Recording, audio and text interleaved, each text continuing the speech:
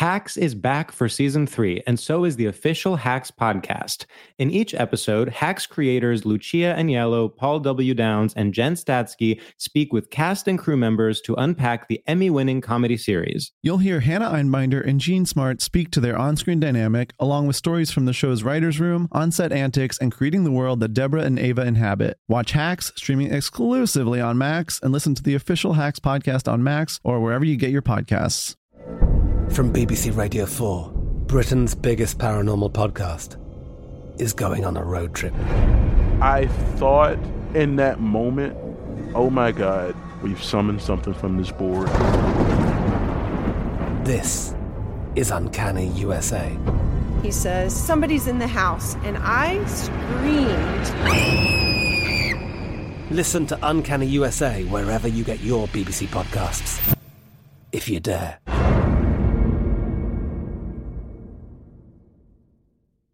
If a new house is on your wish list in the next 5 years, grow your savings faster and experience your dreams with an Ohio Homebuyer Plus account from Kemba Financial Credit Union. A savings account specifically designed to save for a new home, where you can earn 7% APY, a $500 matching bonus, and a $1,500 mortgage closing cost credit. Learn more at Kemba.org. Offer expires March 31st, 2025. APY equals annual percentage yield. Restrictions apply. NMLS 292230. Equal housing lender. Federally insured by NCUA. The wait is almost over.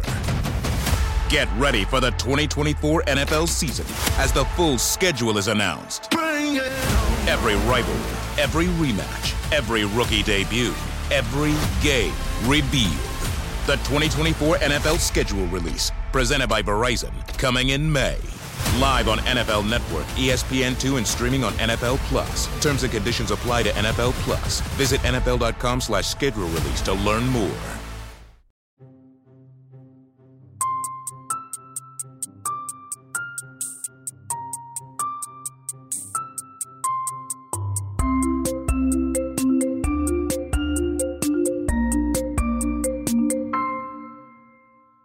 Okay, and just like that, podcast starts now.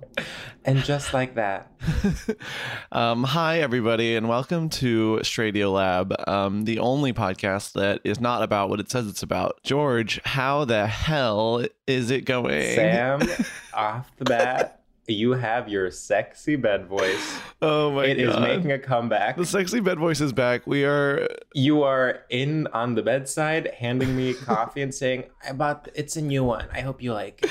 It's 11 a.m. on a Sunday for anyone at home, and wow, that is one of the earliest times you could record a podcast.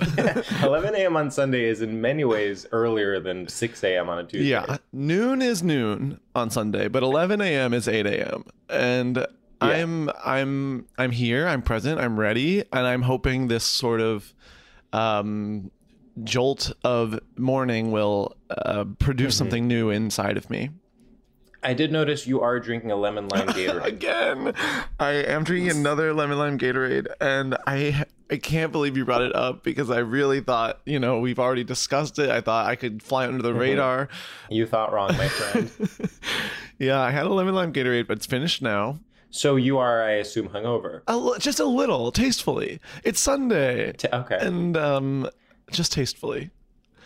It's not painful. It's more just a little loopy. I would say I'm a little loopy as well. I've been in the habit now of ordering a digestif after dinner. And let me tell you something. It does wonders for feeling like shit the day after. Wow. It really adds to the feeling. It really adds to the feeling. Oh, yeah. You, I feel, have been, and you were talking before we started recording about holiday parties. I feel like you've really been hitting them hard. Last weekend, I would say I have never felt so popular in my life. This weekend, on the other hand, I have not gone to any. But last weekend, it really was one after the other. I almost wore my new corduroy suit to one, as you know, but then I decided not to. Mm-hmm. You didn't wear it? Well, first of all, at this point, our listeners will have listened to our previous episode where Max Witter tries to gaslight me into thinking it was a bad idea to order a suit on Cyber Monday. And what I have to say to him and to any other haters is that it actually fit me perfectly. But I don't know if it looks good. Oh, I hate when that happens. And so the thing with this suit is that it doesn't have padding. So I wear it and I look in the mirror, I still have my own body. And that can be really sad. Yeah, when your clothes show the real you. Yeah, I want them to hide it. Return them. Yeah, that's the whole point. So I think I still think I like it and I'm going to wear it, but it wasn't the, home run that I perhaps thought it would be when I was on the J. Crew website on, a couple of Mondays ago. How long do you think it will have to sit in your closet for you to feel ready to wear it? No, you know what? I think I'm going to wear it. I think I'm going to test it out when I'm home around family, in a safe space. Break it in. And then come back and be ready to wear it, let's say, for a Martin Luther King Day party.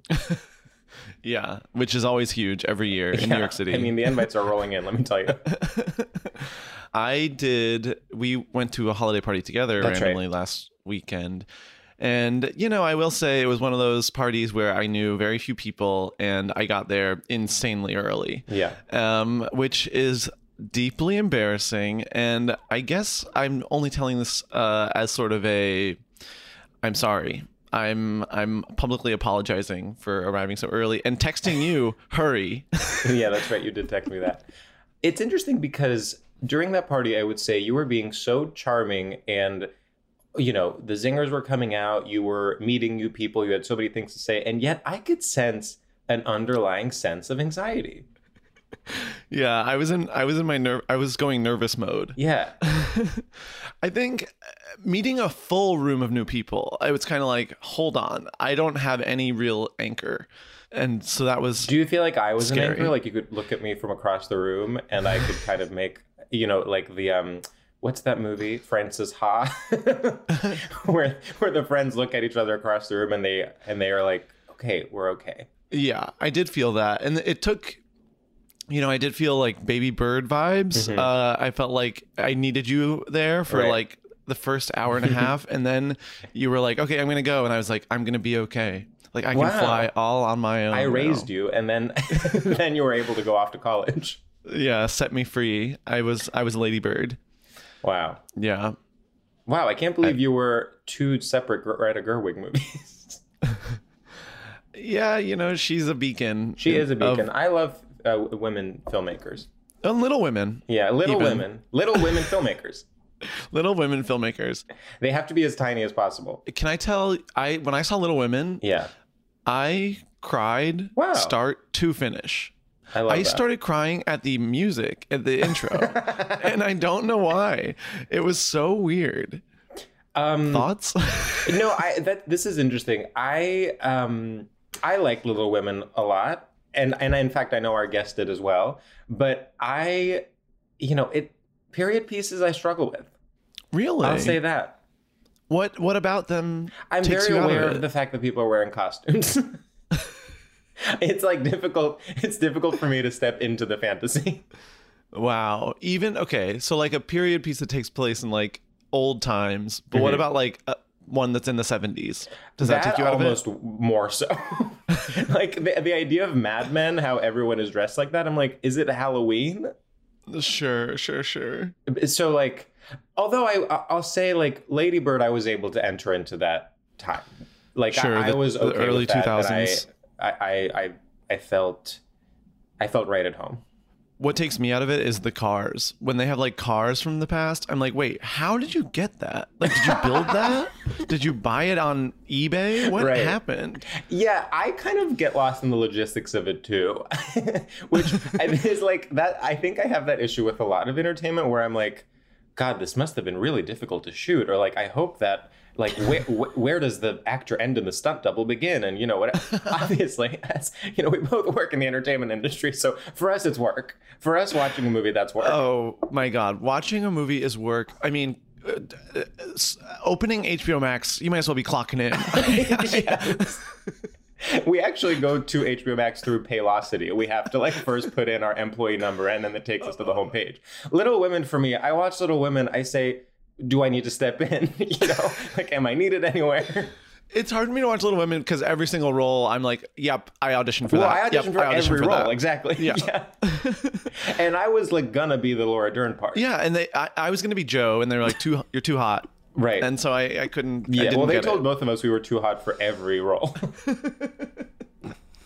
They were like, "You're supposed to be wholesome, and you're just giving sex. Can you stop giving We're sex like, for people are 1 gonna be second?" so distracted because they're going to be wanking it in the middle of the movie theater. I actually take it. I take it back. Like Little Women, I was able to enter the fantasy. Somehow I was not, and I did cry, but I was not emotionally impacted as much as I thought I would be. Unlike, let's say, a movie like Wild. I never saw Wild. Wild is obviously, as everyone knows, one of my favorite movies. I've watched it around 7 times. That's crazy to me. I know. I think we've talked about this, but yeah, it is. Wild has this like extended final sequence, which I don't want to ruin, but like it's not the biggest spoiler in the world. But as she's hiking, she runs into this like young boy, and then that takes her into like a whole memory in her own mind, and then she like finishes the trail, and there's voiceover that's like talking about like what's going to happen for the rest of her life, and basically that 15-minute sequence, it's like the boy shows up, I start crying, and I don't stop crying until the end credits. Wow. Anyway. I mean, we got to watch Wild. Do you know what I saw recently that I felt was so emotionally manipulative? What? Have you seen Come On, Come On? No. Have you seen 20th Century Women? No. Have you seen Beginners? Oh my God. Only half. Okay, so it's the same director. It's suddenly you have to see every single fucking movie. It's unbelievable. It really is true that suddenly you have to see every movie. Don't you think, like, on average, that every person you meet now has seen more movies than, like, 5 years ago? It is so difficult. I don't know how people watch all these movies. It's almost like, not to get political, but there's something neoliberal about it. Where you're like, why have you consumed so many things? Like, what are you trying to prove? George, this is genius. It is absolutely neoliberal. It's someone pretending they're doing work by watching a movie. Yes, they're like, well, exactly. yes, I'm educating myself. I'm watching a movie. And it's like, actually, you're not. You're watching entertainment. Yeah, you're watching a movie. Like, shut up. Shut up. Get over it. God. Wow. Everyone is literally being brainwashed by, the DNC, MSNBC. Like, I could go on. Host podcast once. I love it. Yeah. Here's what I'll say in terms of people that have brainwashed me through me listening to hours and hours of them speak. Should we bring in our guest? I think that would be a really, really smart. I think she will have some incredible opinions on this. Okay, this is, I'll say this. For me as a listener, if I was someone listening, I would perhaps call this the crossover event of the millennium. Wow. That's me. I think if I'm putting myself in the position of an average listener listening to this, that's probably the thought it would have. What do you think? Yeah, I think it is important. I think, sorry, I'm choking on cream cheese. I think if you are not excited about what is about to happen, you need to educate yourself and potentially learn something, and not by watching a movie, but by listening to podcasts. Yeah, the real work. That's right. Yeah, exactly. Right. Listening to podcasts is the real work.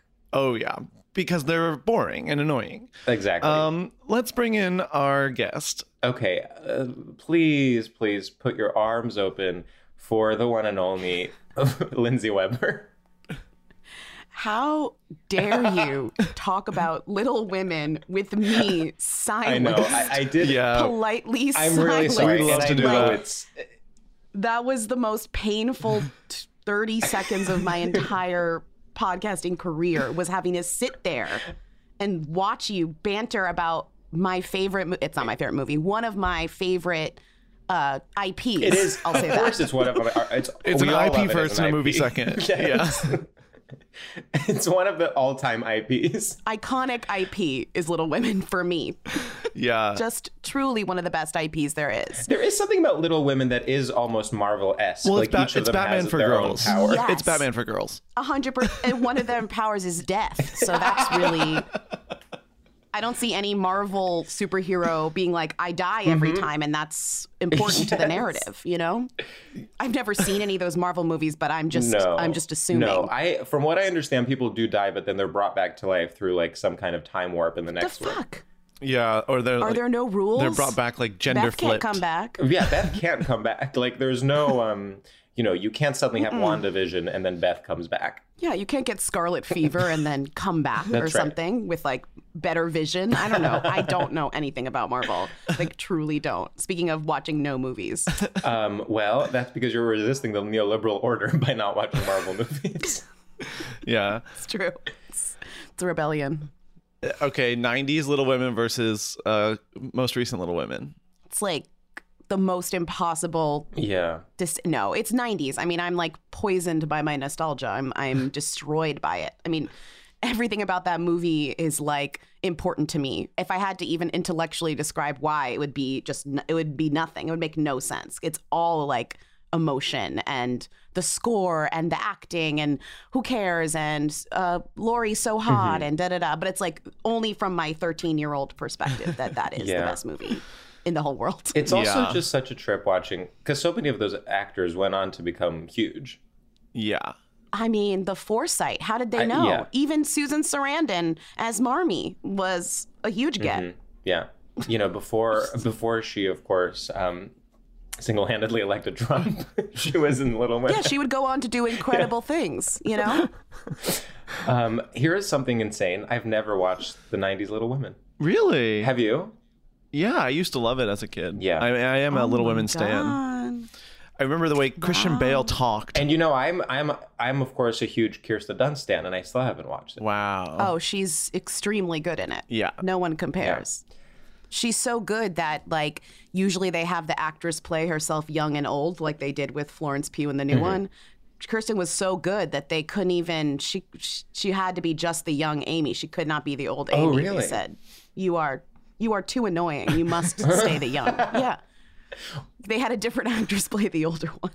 Wait, who was Beth?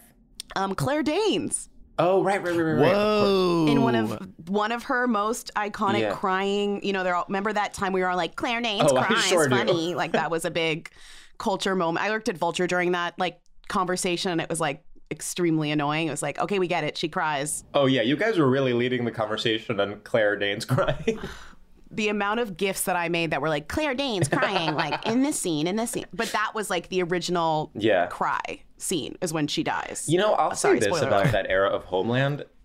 I did have such a there was an unadulterated joy I felt when watching that show, whose politics are very bad, I think, in retrospect. But there was something about it that was like, what's she gonna do next? One of my co-host, who's sadly not here, one of his like greatest things that he loves to talk about is how good Homeland was all the way through, which I find fascinating. It's like no one in American culture, we accept that Homeland season 1 was great and we love talking about it, but nobody watched it after that.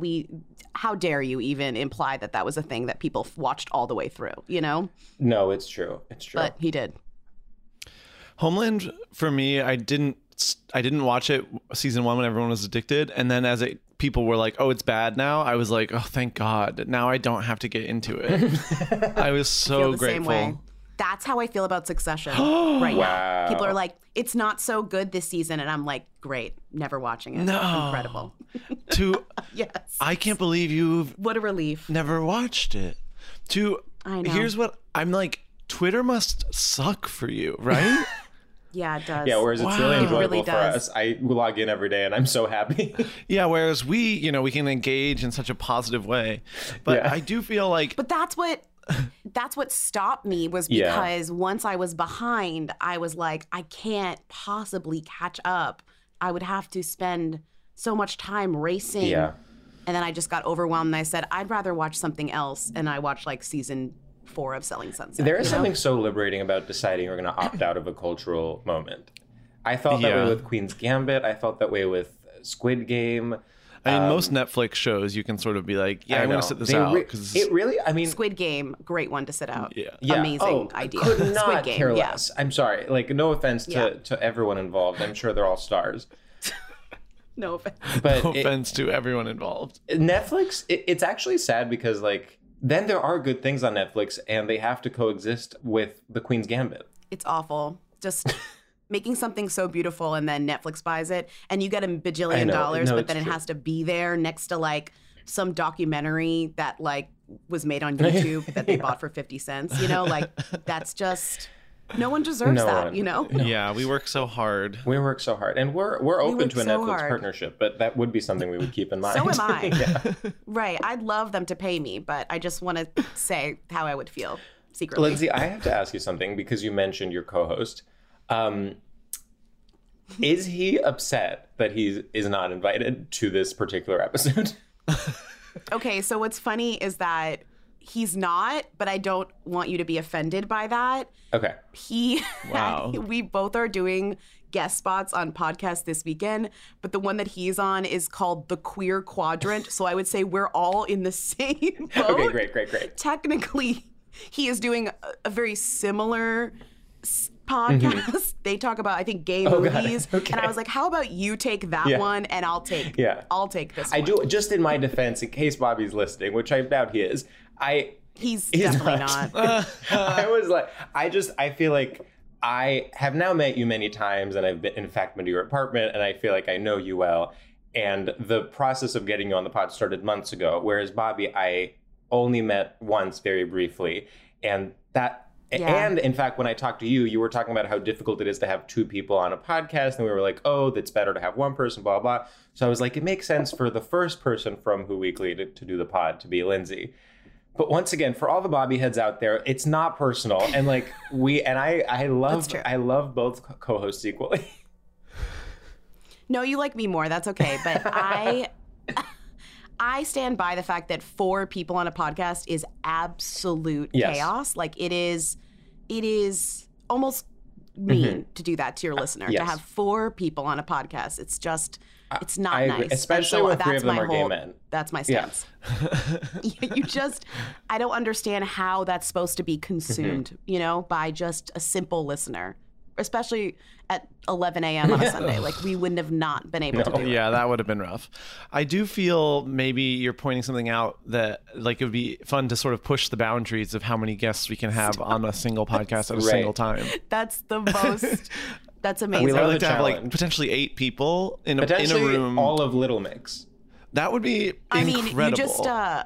You just hired an editor. I'd love to see them take on this. Yeah. You're like, welcome to the team, hun. Yeah. Here's a 25-person podcast. It would be funny if like our goal with the editor was like to ruin his life. Like he was like, oh, I'm so excited to work with you guys. Love the pod. And we were like, yeah, you fucking better. It's literally a reality show. Like, if you're going to be an editor, you're going to need to handle really difficult tasks. Yeah. Here's 17 different MP3s. Yeah. All Every of file we different send you is quality. going to be a different kind of file. One is an MP3, one is an M4A, and one is a video, and another one is in DVD form. You joke, but like this is my whole life. Like I'm cringing thinking about all of these things that could happen, because we edit the pod and it's hard. It's hard labor. It is hard labor. You guys are lucky you don't have have guests, although we love all our guests. Truly. Nothing but That's the respect to all of our secret guests. behind Nothing but respect to all of our having guests. a functional podcast. No guests. Lindsay, how would you feel about doing our first segment? Oh, I'm so excited. Okay, good. We have some good ones for you. I hope. Lindsay, our first segment is called Straight Shooters, and in this segment, we gauge your familiarity with and complicity in straight culture by asking you a series of nonsensical rapid-fire questions wherein you have to choose one thing out of many. And the one rule is you can't ask any follow-up questions about how it works. Do you copy?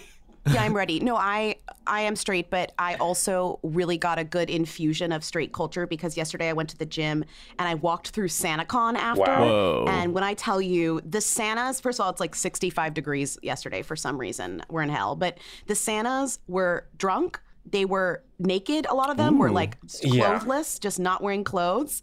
And I felt at the same time I was repulsed, but I was also literally so happy that the Santas were back. And then I felt guilt for feeling happy about the Santas. And I was like, I've never felt more emotion.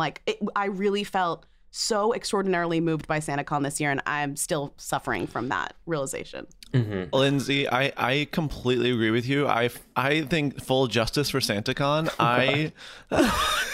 I think these people, the straight worst people you've ever met deserve to get in little costumes and go be stupid with each other. I also You forget how popular it is too, and then you're surrounded. Yeah.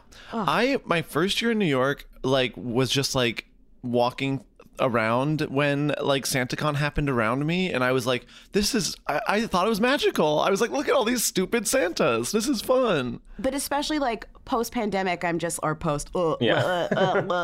pandemic, I'm like, wow, the Santas are back, baby. New York is back. We're all here. And then literally one of them, I think, called me a bitch. And I was like, wow, I love New York. I live in heaven. That is very Sex and the City. I don't think he called me a bitch, but some drunk Santa was like, bitch, to like walking by a bunch of women. And I was one of the women. Yeah, so bitch to women in general. Yeah, and I was like, wow, this is awful. I'm so happy they can do it, you know? Yeah. The thing with Santas in SantaCon is like, sometimes you think maybe you'll interact with them and it'll be fun, and then they'll respond with like the most insane thing you've ever heard. And you're like, oh wow, you should be in prison. Right. I think that's right. Like, you look, don't touch, you know, like it's very much like it's a presentation. Yeah, it's like respect their culture. Don't try to like don't try to like enter it. Yeah. God, no. Exactly. But I loved walking through it. Totally. I felt like I was in interactive theater. Yes. You know, it was around me. Yes. Yeah. I mean, yeah, it's honestly more well conceived than a lot of interactive theater. Yeah, truly.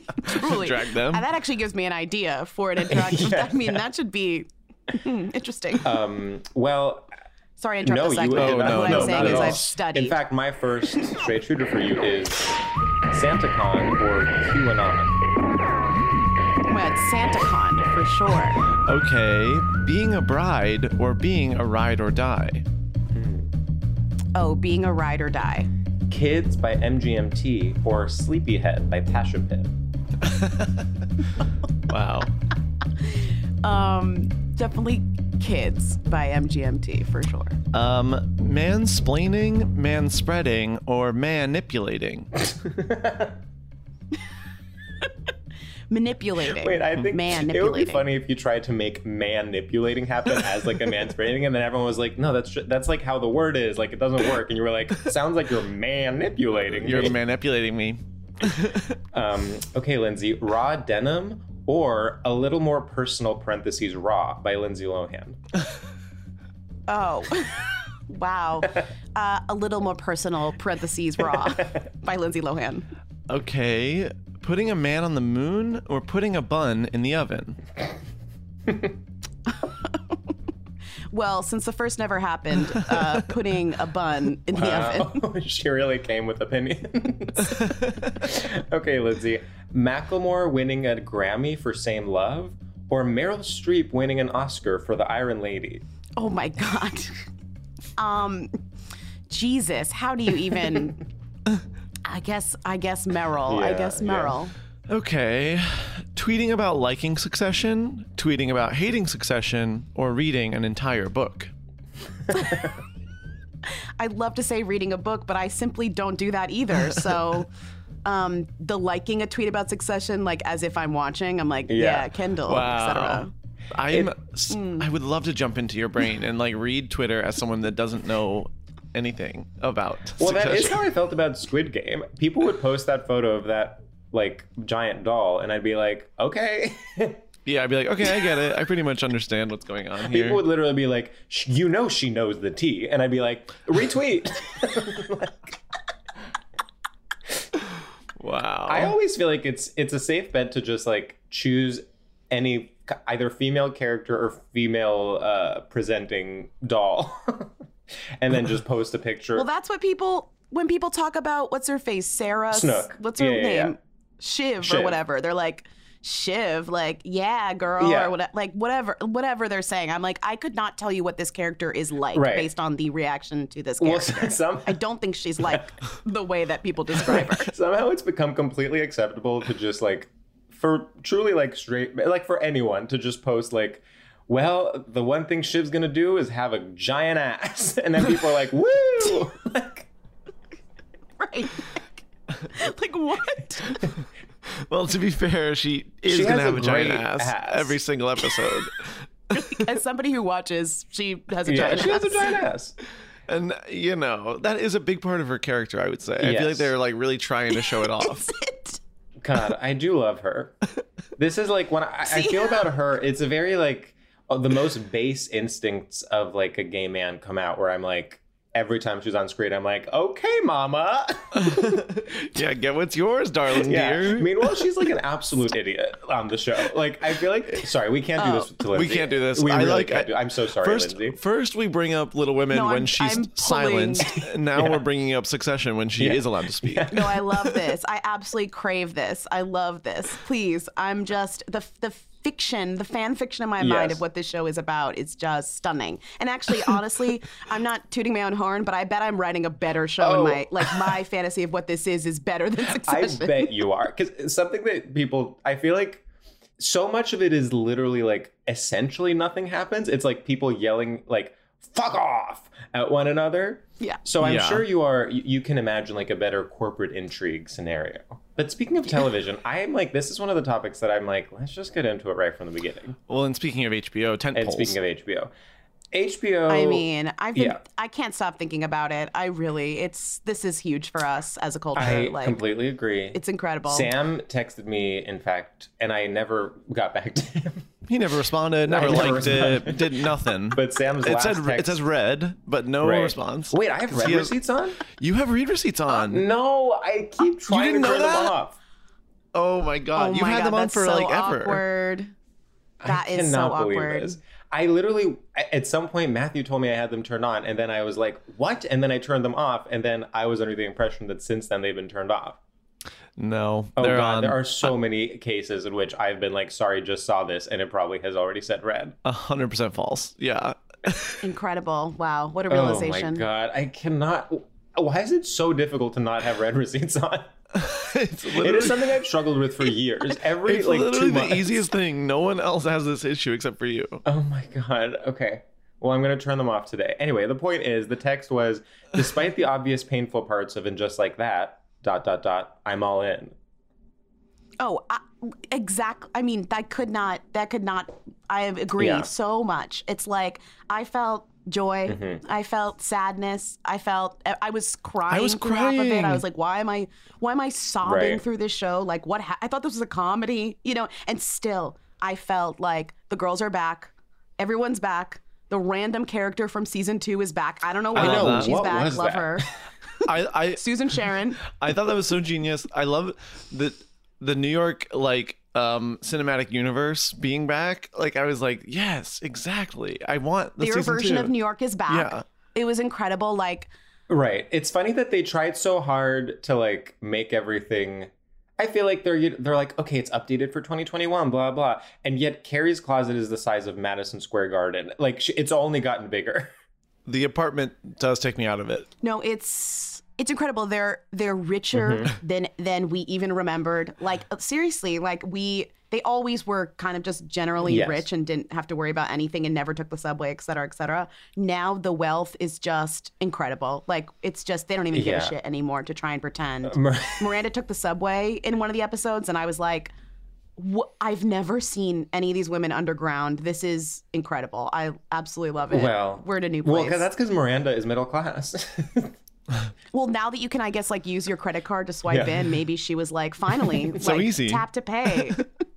To be completely fair, the tap to pay is so easy. Incredible. I absolutely love it. Yes, we love tech. The best thing that's ever happened in New York in the past year. So here's what I realized the other day, is that Kim Cattrall, of course, said no to the Sex and the City reboot in favor of doing the How I Met Your Mother reboot and the Queer as Folk reboot. Isn't that interesting? Oh, I didn't think about that. I did not think of it that way. It's like an entire cottage. Like, there are no options anymore that aren't reboots. Well, also, she chose reboots that she wasn't in over the one that she was in, which is funny. That is funny. And honestly, I think I don't know about How I Met Your Mother, although I support Hilary Duff, who is going to be the star. You support Hilary Duff. But Queer as Folk, I do feel like Kim Cattrall would fit in great in. I don't know what exactly she's going to do, but I am excited to see it. I mean, I think people want Kim Cattrall as Samantha, which I love. Yeah. And she's like, I will not be giving you that. I'll be giving maybe Samantha-esque characters on other shows, and you'll have to be watching those. And to that I say, sure. Right. But I also felt like even though I knew intellectually that she wasn't in the show for a very specific reason, when she was mentioned and talked about on the show, I felt so moved. I was like, where is she? Why won't she come hang out with her friends? And that's the power of the show. And I don't understand. I know. It's just incredible. It's working for me in such a big way. Wow. The way they're dealing with Samantha is like, feels so correct. Like, it's just like, yeah, that is kind of real. Like, you falling out of touch with a friend in a way. Yeah, do you think that, what if your friend decided not to use you as a publicist? What would you do? Well, I'd fucking move to London. Yeah. We've all dealt with this in our lives, you know? Yeah. Our friend says, I need a new publicist. This is the New York experience. I have been fired by friends in the past. And I hold on to it every day. If my friend fired me as a publicist and her main job was podcast, I don't know how offended I would be. That's but right. Like, shit happens. I mean, I'm sorry, but like, I don't understand why she fired her. Like, is the argument that you don't need a publicist if you're doing podcasting? We never got this backstory. I have to say, based on how it looks like Carrie's kind of flopping left and right in her podcasting career. So I honestly think she would do well with having a publicist. Yeah, why is Carrie on a podcast? I mean, as we're on a podcast talking about this is actually a great place to talk about this. Why is Carrie on a podcast? So I'm a little confused. Is she trying out to be a permanent host of that show? Unclear. We don't know. I thought it was like a regular sort of guest. It's kind of how I read it. Oh, okay. They're like a round table. Yeah. It's like a round table podcast or whatever. And Carrie is one of the talking heads, maybe? Okay. Yeah. And the other ones are... Yeah, well... I mean, that's the part that hurt, obviously. That part was so bad. I have to say, I am not as all in as you two appear to be. Wow. I would say I'm more all in than the average person. Like I was like I reject the premise that it's like, you know, completely bad. I'm like gonna keep watching, but I do think. Okay, so I'll say this: when it started, and there was that line about how like Miranda stepped on her son's semen, a lot of people were grossed out by that. I was like, this is Sex and the City dialogue. Like, we need more of this. Like. And so if there had been more, because honestly, what was missing was the sex. And I understand if the three of them don't want to have explicit sex scenes anymore. I mean, they're like, you know. Oh, you missed when Big jerked it before he died? Well, Lindsay, he barely scene? did that. He like, I know, I was like, give me more. And then he was like, come here, kid. I don't know what about that didn't work for you. It certainly worked for the rest of us. I would have loved it if there was just, before his death, if Big had shown his full erect penis and jerked off to completion on camera. Then I would maybe be all in. I agree with you. We're missing a like pitter patter of the old show that makes this show seem like the movies, which is like, thank you for saying that, a problem, because those aren't good. Yes. I mean, I think it's because they had a lot to like figure out in these first two. They had to like set up all the things that you were asking, like, where's Samantha? What happened to Big? Blah, blah. I think that it gets back to like its silly self. Yes. Because I also agree that it's like, it doesn't feel like the old TV show. It doesn't feel like Sex and the City. Like, it needs to be like, you know, downtown Miranda was shining her shoes. Uptown Samantha was like getting shined by, I don't know, like in the ass shiner, or like whatever. Yeah, like that's like what we need, you know? And I do think that they want to give us that. The cum in the, that she steps on is like the beginning, you know? They want that for us. I have so much faith in these writers. Like, I believe. I have to believe. It's the new religion. Yeah. We need it. We need it. I also felt like watching it, just the sheer time passing between like the 90s and now was like just destroying me in a way that like Boyhood Found Dead. I was like getting the same actors to be like just like dealing with aging. Steve's deaf. I was like, this hurts me. This hurts me in such a real way. Like, I feel life and how small it is just by watching this show, and it feels dark. It's moving. But yeah, it's moving. No, I think it is honest. And I also think, frankly, like a lot of people complain about like the cringe elements. It's like, that to me is the most authentic part, because Sex and the City was always cringe. It was always dealing with something like, you know, it's like Carrie dates a bisexual, blah, blah, blah. Like, it's always dealing with quote unquote, like current,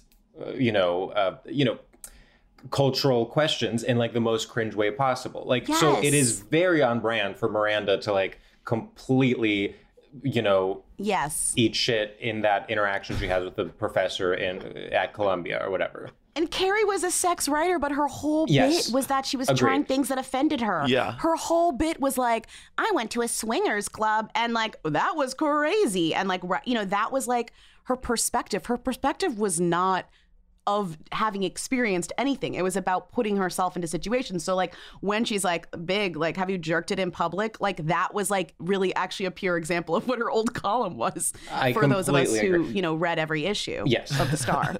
No, I think that the three current stars are like politically conservative. Whereas I think Samantha was the one that was like adventurous. Yes. So if you're going to take Samantha out, that means, I mean, to be honest, I'm like the three characters, is it three characters that they add? I mean, it's like the professor, the podcaster, and each girl gets a friend. That's the crazy thing about this is they give everyone a friend. Of course, it's a person of color and they're like, yeah. And I don't want to get in, like, it is not my place to critique this, but like the fact that they literally gave each white woman a woman of color friend, like it could have been a little less obvious. Like, yeah. Anyway, but none of the, I guess Che is like sexual and sex positive. Yeah. But none of those women give Samantha to me. Like I wanted one of them I wanted one of them to give more of a Samantha energy. I think there's a woman that hasn't come yet. Which is who's Carrie's best friend. Who's Carrie's friend, yes. Carrie's friend, who I think is her realtor, is this woman who I think is the Samantha that they are trying to... Perfect. But maybe Brady is the Samantha since he's the only one fucking He really in the is. first episode. The way they drive that home and they're like in the living room and hearing him like knock on the wall. Him making out at the piano recital, I was like, why? Well, we get it. You don't have to have this. Like, that is so unreasonable. Yeah. No, making out at the piano recital, and then when Miranda like calls him out, he's like, don't sex shame us. It's like, okay, like stunning, just incredible. So stupid. Wait, okay, so Lindsay, you brought us Sex and the City as your topic. Yes. And, technically, and just like that, it's sort of it's maybe even a different topic, but why did you bring us Sex and the City today as a straight topic? Well, you asked for like a straight, I just feel like Sex and the City is very straight. And I do think that there are arguments to the contrary, but they're wrong, Of course. It is a heterosexual New York City, it is Santa Con. It is everything that I feel like we don't engage in, but it exists. It's the undercurrent. But Sex and the City was able to take that and serve it up on a plate, and we ate it because we're like, we love this. But I do think that Sex and the City is ultimately very straight, not just because they're all straight. Yeah, in the original, No, it's like a vision of Sex and the City. It's also like in ways that we probably don't even realize, like the way we conceptualize what it means to like be an adult trying to live like some kind of glamorous life in the big city is all from Sex and the City. 100%. Yes. We're all doing like Sex and the City cosplay at this point in our lives, which is insane.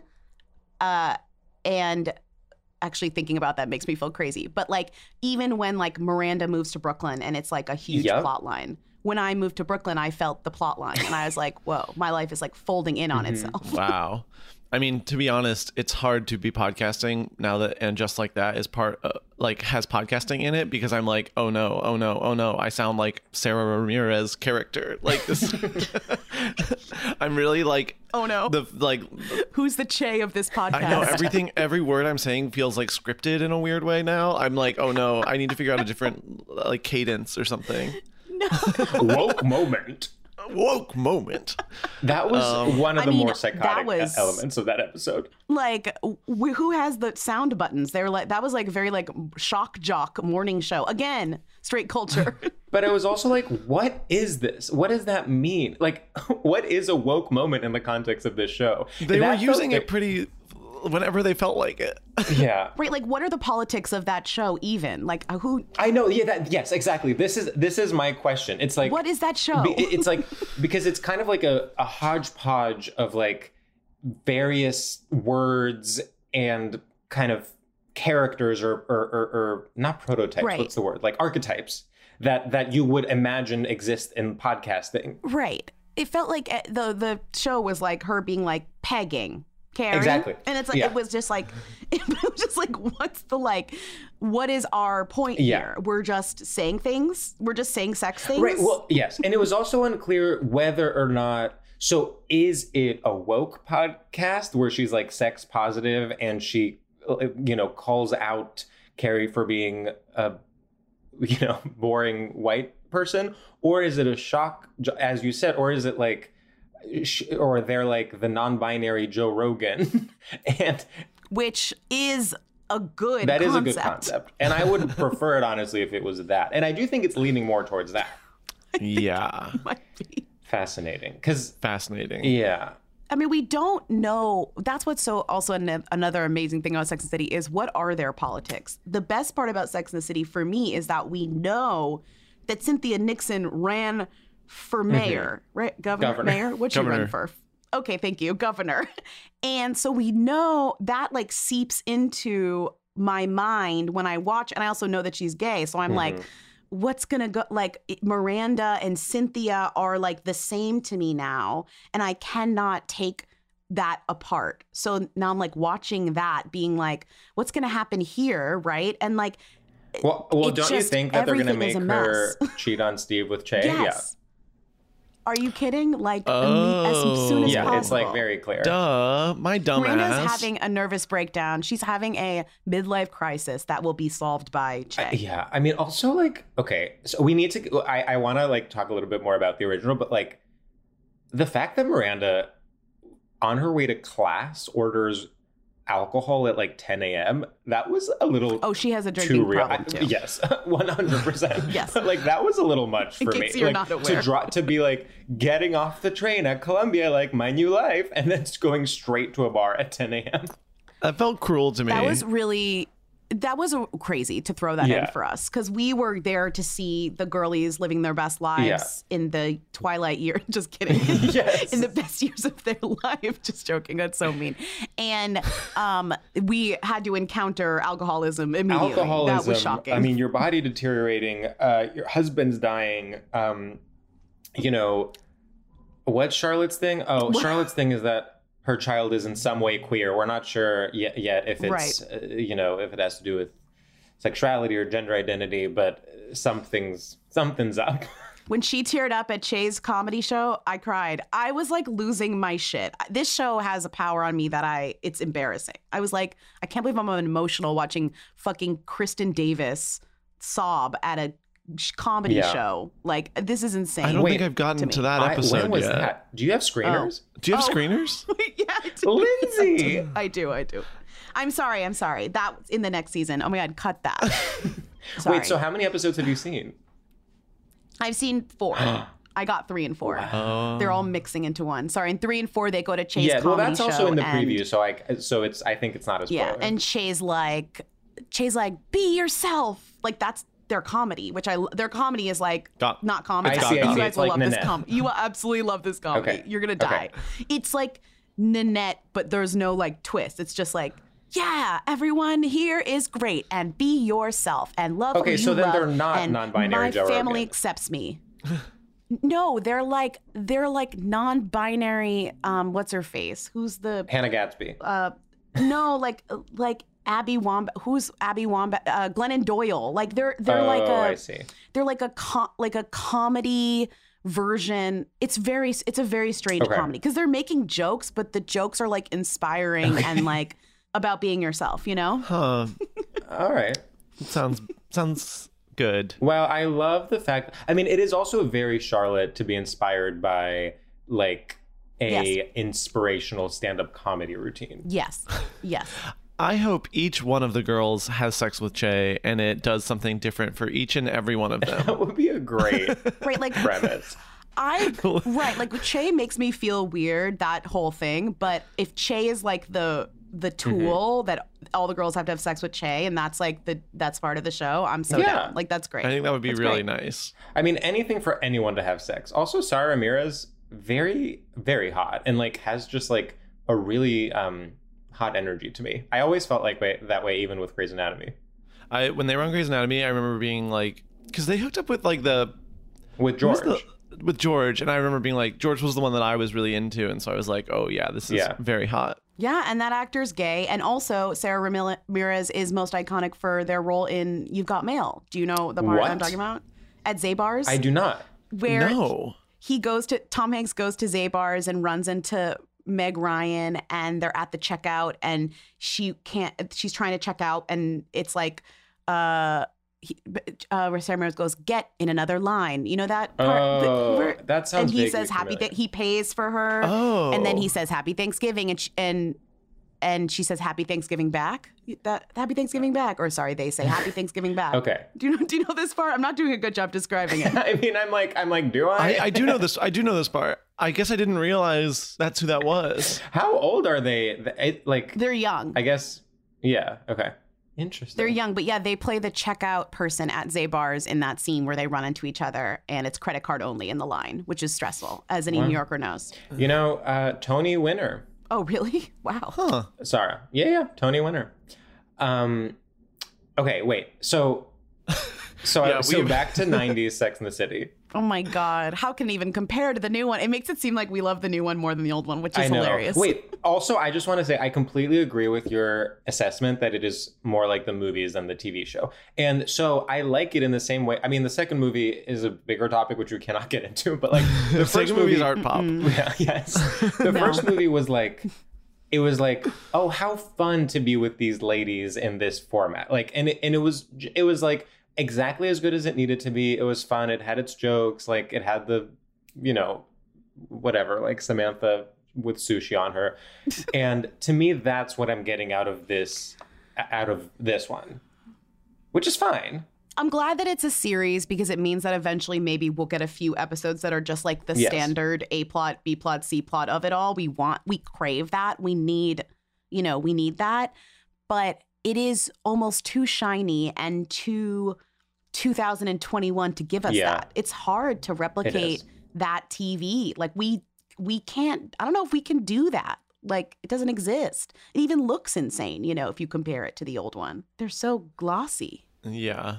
So, Lindsay, in terms of the original four, which one were you? My God. Well, I think the best part about Sex and the City is that everybody was a Carrie until they weren't. Right. And that's like the realization that Carrie was not perfect and not like the kind of neutral one is like the process of getting old and realizing that you're not that is amazing, I think. Because like everyone's like, I'm the writer. Like, I'm the main star. I'm the protagonist. I'm the main character. And it's like, whoa, like you're not. And also she's annoying. And I love that about the show. Yeah. Wait, so Lindsay, then which one did you identify as like when you were younger and watching the show? I think I'm like, I thought I was a Carrie because I'm like, I'm a writer. But I think now, I'm a Miranda with like a chaos Charlotte, okay. you know? Like, totally. I think I'm like dour with like a type A streak. If that makes sense. I still think of myself as a Carrie, if I'm being completely honest. I do too. Oh my God, you're the main character. Oh my God, you're both the main character. What, though? But here's what I'll say. Like, not to give myself too much credit, but like, I almost feel like I identify with Carrie because of her flaws more than because she's like the main character. Like, I'm like, I see, like, she is like sometimes a bad friend and sometimes a bad girlfriend and like has complete delusions of grandeur and like is actually way less compelling than she thinks it's almost like she has main character syndrome and she often runs into the fact that like she can't just act like the main character all the time, kind of. I don't know. I feel like I like relate to the the delusions. No, I think that's a great take because that's what I love. Okay, not talking about the reboot. I love that the reboot has the history of us coming to this realization, and the writers who are essentially writing Sex and the City fan fiction are taking from years and years of people saying, oh, Carrie is not actually great, Carrie is flawed, and working it into this version of Carrie. And that to me is just the metaverse of it all. I love it so much. I do feel, we have to address that, Sex and the City, gay men are obsessed with it. I think. Yeah. How do we reconcile it being a straight show that gay men love? Well, I mean, why? I mean, can you believe that the two gay men characters had to marry each other? Well, that's offensive. Well, yes, not just that, but then to have, I mean, it was just a different time. To have the opening scene of that second movie be Liza Minnelli doing Single Ladies for a gay wedding. We can't. The second movie is I actually cannot talk about the second movie is not canon. We don't recognize it, actually. It's not part of the legacy. It's gone. And yet it should be in a museum. It really should. The most shocking piece of media I've ever seen in my life. I completely. It really is. And it didn't age. It's not that it didn't age well. It didn't age well day 2. Yes, 100%. No, it's very true. Yes.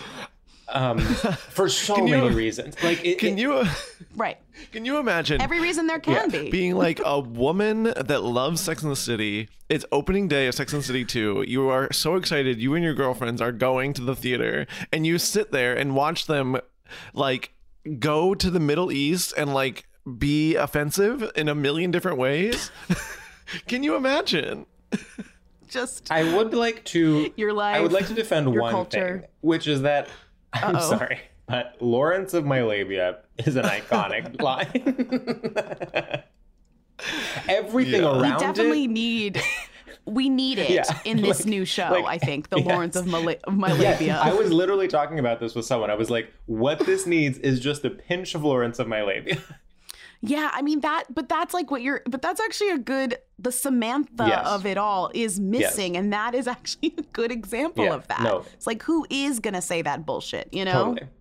I saw a tweet that was sorry to quote, I truly do not remember who this was, but it was if Samantha was there, she'd be she'd cheer Carrie up by being honey, no one likes a widow with wrinkle lines or something, something like that. And it's sure. Yeah, it is true that neither of the other two will say that to Carrie, and then that will, I can so easily imagine Samantha trying to force Carrie to get back in the game and making her go out with someone, and then Carrie bursting into tears because she thinks of Big, and that being a whole, I mean, when in the original, when Miranda's dad dies or mom dies or something, they there's an episode about how none of them can handle grief well. That was part of it, and you get a taste of what Samantha would be which is exactly like that, useless. Yes. Not helpful 100%. At all, but also helpful in her own way, you know. And she is missing, and I think that's why they subbed in Stanford. They're this has to be the Samantha character, because in this new version, he's very mean, which I love. I absolutely love that he's an asshole, but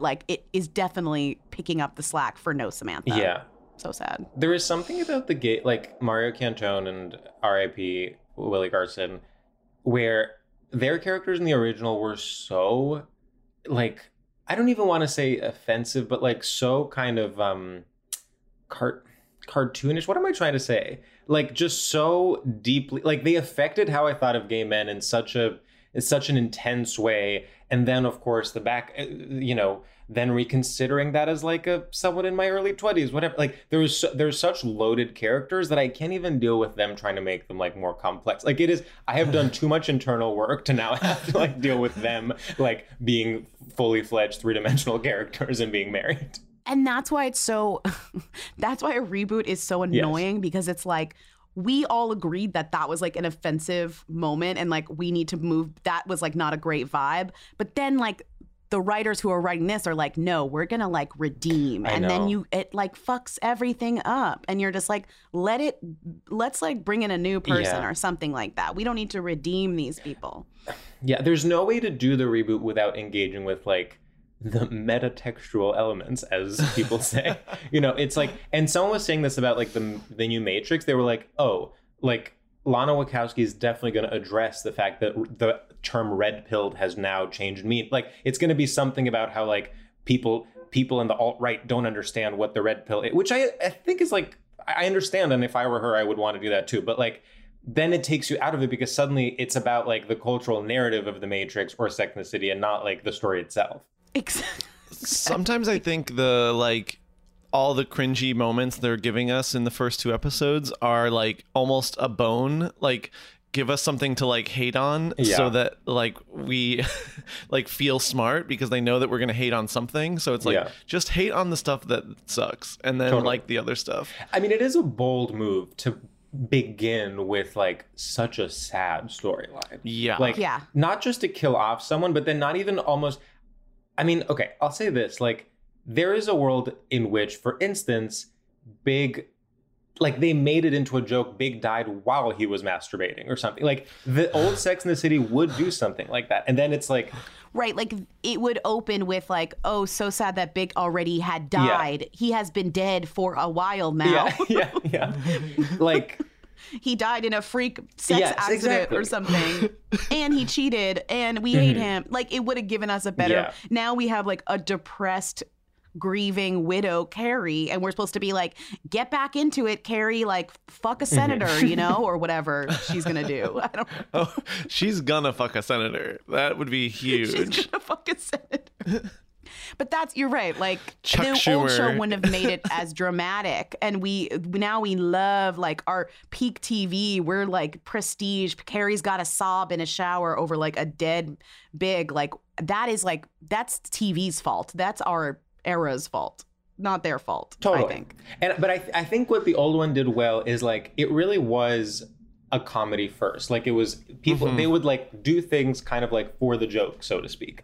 And then that actually made the moments that were more dramatic hit more because it was so rare. Like, or when they would have, like, I don't know, there were a few storylines that I felt were, like, well done. For instance, when Carrie asked to borrow money from Charlotte, I was like, this is, like, a real, like, adult problem that I could imagine, like, real New York City adults having to navigate, and you could see both of their sides and that felt, you know, when you're so used to, like, Samantha being like, anal, I did that this morning, like, then, you know, it's like it gives you something to chew on. Yeah. But the show can't the all show be is that. about the show is real. I mean, honestly, the show is, like, first and foremost about, like, friendship, and therefore, like, what's maybe the coolest thing about the reboot is that they lose one of their closest friends, and, like, that's shit that happens and you don't even see it coming, and then when it happens you're like, wow, I can't believe I was so close with that person that I'm no longer close with. What a weird vibe. What an adult feeling. And it happens to everyone. And maybe they should, like, just dig into that, like, digging into that. Totally. I mean, I know that they don't really want to touch that anymore because they don't even want to deal with her anymore. But, like, that's the most interesting thing that happened in the first 2 episodes was, like, whoa, like, the lady being like, where's your other one? Did she die? And then being like, she moved to London. And it's like, she was like, what? You know, really? Like, what happened? That was really funny, actually. It was like, I just assume that everyone, if I don't see them, they're dead. I was like, that is... Oh, wow. Yeah. That's amazing. Mitzi Vaughn, I think that was, I think that was her. I forget. Yeah. One of the D characters in that show was like, is she dead? The one who married Nathan Lane. Right, and he died too. He died too. Of COVID, I think. Oh, God. you're right. I did Yeah, want to talk about that. If we're talking about the reboot, which we cannot help ourselves in it, it's just too interesting to not talk about. I thought it was so tasteful the way they dealt with COVID. Is that weird? You did. Wow. Are you mad at me? Wow. Oh my Let's God, hear I it. fucked up. Wait, no, you didn't fuck up. No. No, please say more. Well, I just felt No, I like wanted to hear more. most shows are ignoring it, or if they're dealing with it, it's in, like, an annoying way. And they were kind of dealing with it in a way where I'm like, yeah, like, they're kind of dealing with it in a post-COVID way, which is not inherently true, but, like, it makes sense a little bit where it's like, yeah, that was, like, a weird 2 years, and they're kind of dealing with it like that in a way that I'm like, yeah, that's kind of right. I appreciate it. It's basically, that's accurate. Yeah. They're having, like, we sound like that, or we will sound like that. Oh my God, I hope we do. But that is accurate. You're right. It is weird though, because it's like, I keep thinking that the way that they're dealing with COVID is the way that people who don't need to deal with COVID are dealing with COVID. Like, they're clearly so, like, over it also because they don't have to deal with it because they're in a place where they're, like, not having, you know what I mean? They can just go back to brunch, which, like, you catch yourself feeling like that, you know, because you have to. And that's the most realistic thing, is that they wouldn't have to deal with it. Yeah. It is weird to talk about it and not have, like, a single mask. Like, it's like, you would have a mask that you bring to the I kind of am imagining that it just takes place in, like, mid-2022. Like, like, it just is like, God, okay, it takes place when we no longer wear masks or whatever. I don't know when that will be, but... Yeah. Right, because you know it's not now, because if they went to, like, the recital, they'd be wearing masks. Like, everybody would be wearing masks, even if they weren't wearing masks. Well, that would be even weirder if they weren't and then everybody else was. Yeah. That would be a problem. It also just makes you miss Samantha more, because you're like, Samantha would have, like, some crazy take on COVID. She would use the mask as, like, in sex, like... Oh my God. She would say, like, why I don't need to wear a mask. Like, I've caught every STI there is. I don't, what's this thing going to do to me? Yeah, it's or like she would get, ridiculous. I also think like Samantha would like get canceled for partying during the pandemic. Like, 100%. 100%. She also... Samantha, like, caught in Dime Square, like, at some underground party. Oh my God, I miss her. I know. She would show her vaccine card and then show, like, her STI test results being negative. Yeah. Samantha would have a fake vaccine. Or she would, like, and that would be, sleep like, a with the plot person line. administering the vaccine. Oh, yeah. She would definitely have sex with an essential she'd be worker. like, oh yeah, I got the shot. I got a double injection. And he boosted me all night. Oh my God, we need this. Oh, I know. I mean, so sad. Yeah. It's, you feel that I don't know. I feel the sadness of her missing in a way that's kind of nice. Like, when the note came that was just like, love Samantha, tears, dying. Cried. I can't help it. Cried. Down my cheeks. Actual tears, actually Truly, crying. it was Could not believe crazy. myself. She sent the flowers, She sent the and they did flowers. look good. They looked beautiful. And Carrie didn't want also, why flowers. was there a funeral? Why was the funeral at, like, some frickin' Copacetic? What was that? Where were we? What was Again, that? the funeral felt first movie to me. Like, it felt like a scene out of the first Insane. movie. Oh my God. I can't believe she had Big's funeral at, like IKEA showroom, like, emptied. Like, what was that? Like, why? I couldn't. And then she was like, there was like an attempt at like old Sex and the City humor when she was like, thank God for these lesbians. And it's like, okay, well, almost, you know. Like, let's... The funeral was planned by two lesbians, and that's why there were folding chairs in a big white room. Okay.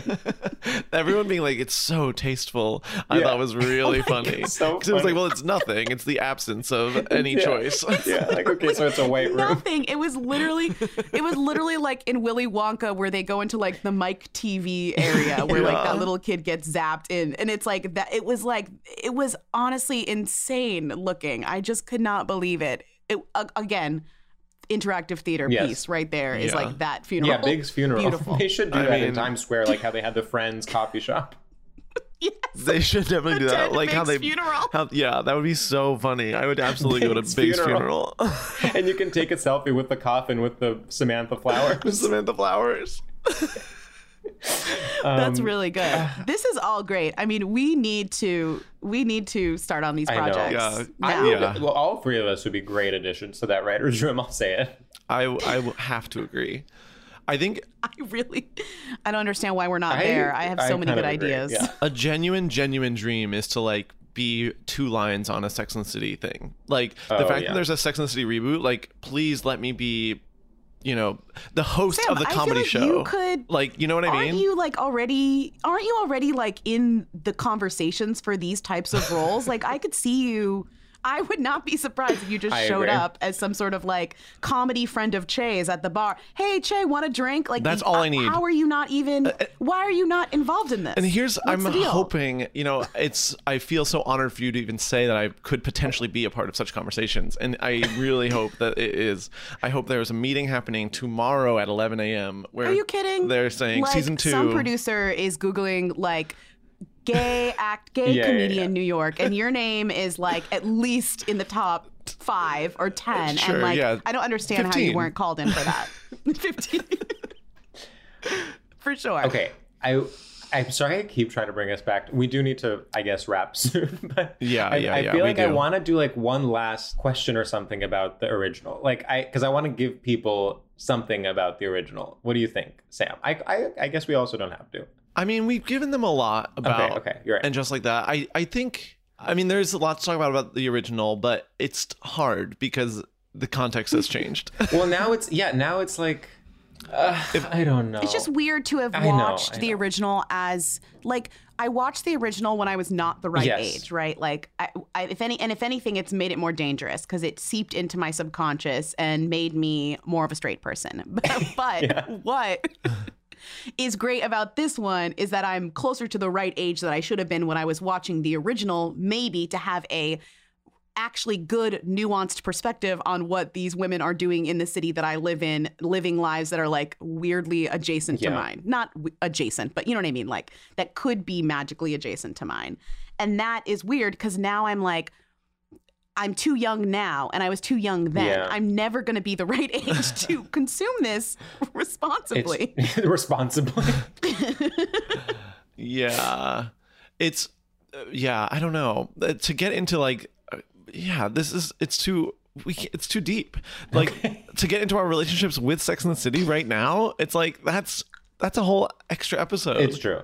Wow. And we've discussed it many other times on the pod. Yeah. I'm sure. I think ultimately though, like we have to agree that Sex and the City is straight culture. Oh, like 100%. Like no, that there's is no not, denying that. It's straight culture, but it's straight female culture it's in like, a way that like felt new and like it is insanely straight. But I think maybe that's why gay men like it, is because it's like finally we can sexualize men. Yes, no, it comes back around. Well, it's about straight womanhood. Like it's like about like what it means to be a woman in 1998. Which is like what gay men want.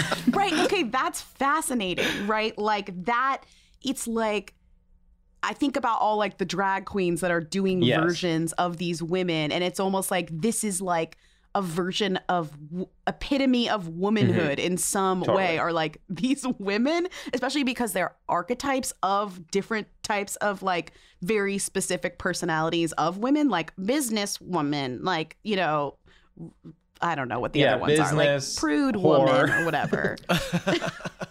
Like virgin woman, or you know, and then like business horror virgin and main character and writer. Right, main character, right, and like that's fascinating, right? Like that's so interesting to me in a way.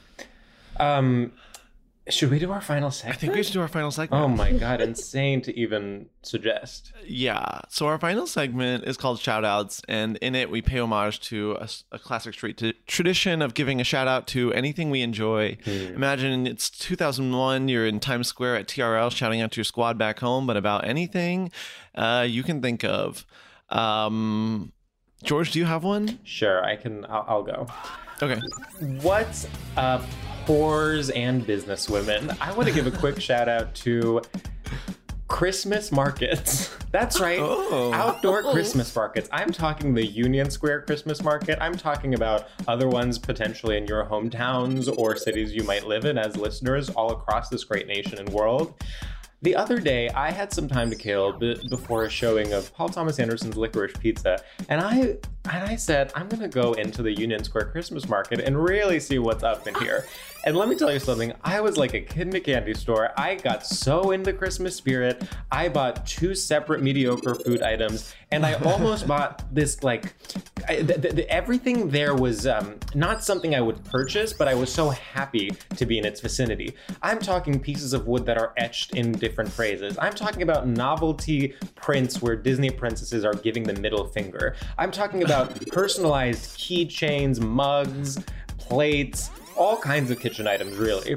And all of these things put me in such a great mood and so in the Christmas spirit. And I thought, you know what? I am so happy that we can finally, after this punishing pandemic, which is of course over, really get together as one and celebrate the birth of Christ. And that's all I have to say about that. Woo! Woo! Wow. That's beautiful. And I think inspires me to maybe be a little trite. What's up, listeners? I just want to give a huge, big ol' shout out to the Charlie Brown Christmas soundtrack. This fucking album changed my life. I can put the Charlie Brown Christmas album on and just get completely into the holiday spirit. I feel classy. I feel wistful. I feel joy. I get every single emotion. Oh, and I even want to dance a little because, ooh, that boppy little jazz does speak to me. It's the best album. It's the only Christmas music that I don't get annoyed by, and it works in every single occasion. Driving, partying, thinking. You can put on the Charlie Brown Christmas soundtrack and just live your beautiful life. XOXO, Sam. Woo! Wow. You know, this That is was going to be, beautiful. I'm realizing, I'm trying to like do the math in my head. I think this will be like our Christmas episode. Like the one before Christmas. Oh, wow. I love that. That's so funny. Perfect. Lindsay, take it away. Merry Christmas. Okay, I have a Sex and the City themed one. I think. Perfect. Okay. Hey, you disgusting New Yorkers. Have you heard of pickup and drop off laundry service? Let me tell you, this is the best thing about living in New York. You can have somebody come get your dirty, disgusting laundry, clean it for you, fold it, and then return it to you the next day. I don't know where else you can have that happen. That is truly iconic. Literally, when I moved to LA, I realized they didn't have that there or I couldn't find it. And I said, I'm moving back. I can't live in this city without this service. And let me tell you, when they give it back to you, it's wrapped in plastic. It's beautiful. It's clean. You don't have to do it yourself. Wow, the best city in the world. Big Apple, baby. Take a bite. Thank you. Take a bite. Take a bite. You know, I've never done that. What? Oh my God. It's Have not, you, okay, Sam? I forgot to include this. It's not even that expensive. Just the drop off? I've never done anything that isn't me personally doing my own laundry. Oh my God, you have You to. are- It's the Treat yourself. Love yourself. It's not expensive. It's really not expensive. It's great. It's the greatest luxury. Like, it makes life so much better. You have to do it. I know. Do you drop it off or do they come pick it up? No. They come pick it Oh, up I drop and it then they off. bring it back to me. Wow. So you drop it off at like a laundromat and it Yeah. happens? Okay. Yeah. I used to be really against it, and then Misha was always doing it, and I was like, fine, I'll try it. And I was like, oh, wow. No, it's amazing. You know how you have those things, you have those things where you're like, I don't know why, it's like things that you think of as like, not bougie, but like that you think of as like something like a spoiled person would do that you like drop. Yeah. No, you think that would be expensive Yeah. beyond your means, and I promise you, it is not. It is not, unless you're doing laundry constantly. Fascinating. I mean, it truly like takes so long. Yesterday I did 3 loads of laundry and folded each of them, and it took truly all day. Oh, you gotta No, drop forget it it. off. Forget that. Forget that. And the argument is that what girlies always say to me is, oh, not all my clothes, they like don't treat them Yeah. well. Okay, then you fucking wash your beautiful clothes yourself and give them your sheets, your towels, your whatever, those things. Like, it's fine. Okay. It just will save you so much Yeah, time. it takes so much time. Well, you know what? I'm ready. And I hope there's a Sex and the City storyline about all of them doing laundry. Oh my God. If I was in the writer's room, Yeah, that would be No. it would be a season-long arc. you know I'd bring it up. See, once again, Samantha would sleep with the guy picking up her laundry. Like, who's gonna do that? Great. And she would mess up honestly the best relationship, and she'd say, oh, now who's gonna do my laundry? I can't give this guy my dirty laundry, you know? Oh, wow, it writes itself. Exactly. Or she would then give him like her new dirty laundry and it would have like cum stains from a different guy, and then that's how he would find out he was cheating on her. Look, Yes. we gotta I mean, get it in writes there. 100% itself. yes. It writes itself. Great. When she comes back to the show, we can enter the writer's room with these ideas. Here's a question. Sorry, I know we need to go, but do you think like there is literally any chance this will be a huge hit and then Kim Cattrall will want to come back? Okay. Yes. I always said no, but Bobby keeps saying yes. And actually, we have a big fight about Interesting. this. So I am like still like, there's no way, because the bad blood is so fucking It really bad. is so bad. But money talks. So maybe, I don't know. You say yes, I also Sam. think I think yes. I think they could have killed her off. And they're clearly not, and they're leaving the door open. They certainly and, left the door open intentionally, yes. Like, Yes, 100%. and I think it's really possible that she comes back. I mean, it would be it would be the ultimate switcheroo on us as a culture. Can you imagine the scene, like the first scene of season 2, her coming back? Me crying. I would die. I will not stop crying. I would lose my shit. God. It's just so hard because the reason why she's not there is so nasty. Like she really hates Sarah She Jessica really Parker. does. Like hates And everyone her, is on you know? Sarah Hates her. Jessica's side. Right, and hates her more than $1 billion. That's what's the craziest thing. She hates her more than money, a lot of money. And that's like, that's like true hatred. Right, and everyone loves Sarah, like on the show. They're all like, thank you, our savior, executive producer. And also, I love Sarah Jessica Parker is one of my favorite celebrities ever. She seems like she actually has a kind of good head on her shoulders. You know that when she works at her She's- store, she literally right. gets on her knees and puts shoes on customers? Stop. I heard that somewhere. Imagine her putting a shoe on you. She also is like friends with good people. Yeah, like I she agree. has like good taste. Right, and her Instagram is not cringy. Not cringy. It's like sweet. She's Yeah, smart. wholesome. She also like is a big reader. Like I feel like she knows about books Right. and theater. She can read. when a woman can She's read. obviously, we love like a New York gal. She's always like talking about New York shit. Wait, Lindsay, this is a 100% serious request. You and I should go see her and Matthew Broderick doing that. In Plaza Suite. Okay, so here's the thing: tickets that are like I know. $400. So it's like it's a joke that I'm not sure that we're willing to like go through with. But I think if via various PR strings, maybe we can figure out how to get free tickets and go, and we should go. I really want to. Yeah, no, I would love to see her live acting. That would actually be stunning. It would be amazing. Yeah. Right. And with Matthew Broderick, who's a great actor. Well, folks, what's her son's name again? James Wilkie? James Wilkie. Yeah. And she has twin That's girls. right. That's Oh. right. Well, shout out to the whole family. Yeah, we love And, you. and raising our cosmos to the whole cast. To the whole and cast. Kim Cattrall, we are open to welcoming you back into our lives. Yeah, please let love in and forgiveness. And I hope you can work through whatever beef you have. Great. Cheers, ladies. Cheers, to ladies. The city of New York. To labels and love. To labels and love. Goodbye, lovers. But Lindsay, thank you so much for doing the podcast. It was great to have you. Oh my God, it was such a thrill to be here. Thank you for letting me talk more about Sex and the City. And so it goes. What's it called? And just like that. Nevertheless, she persisted.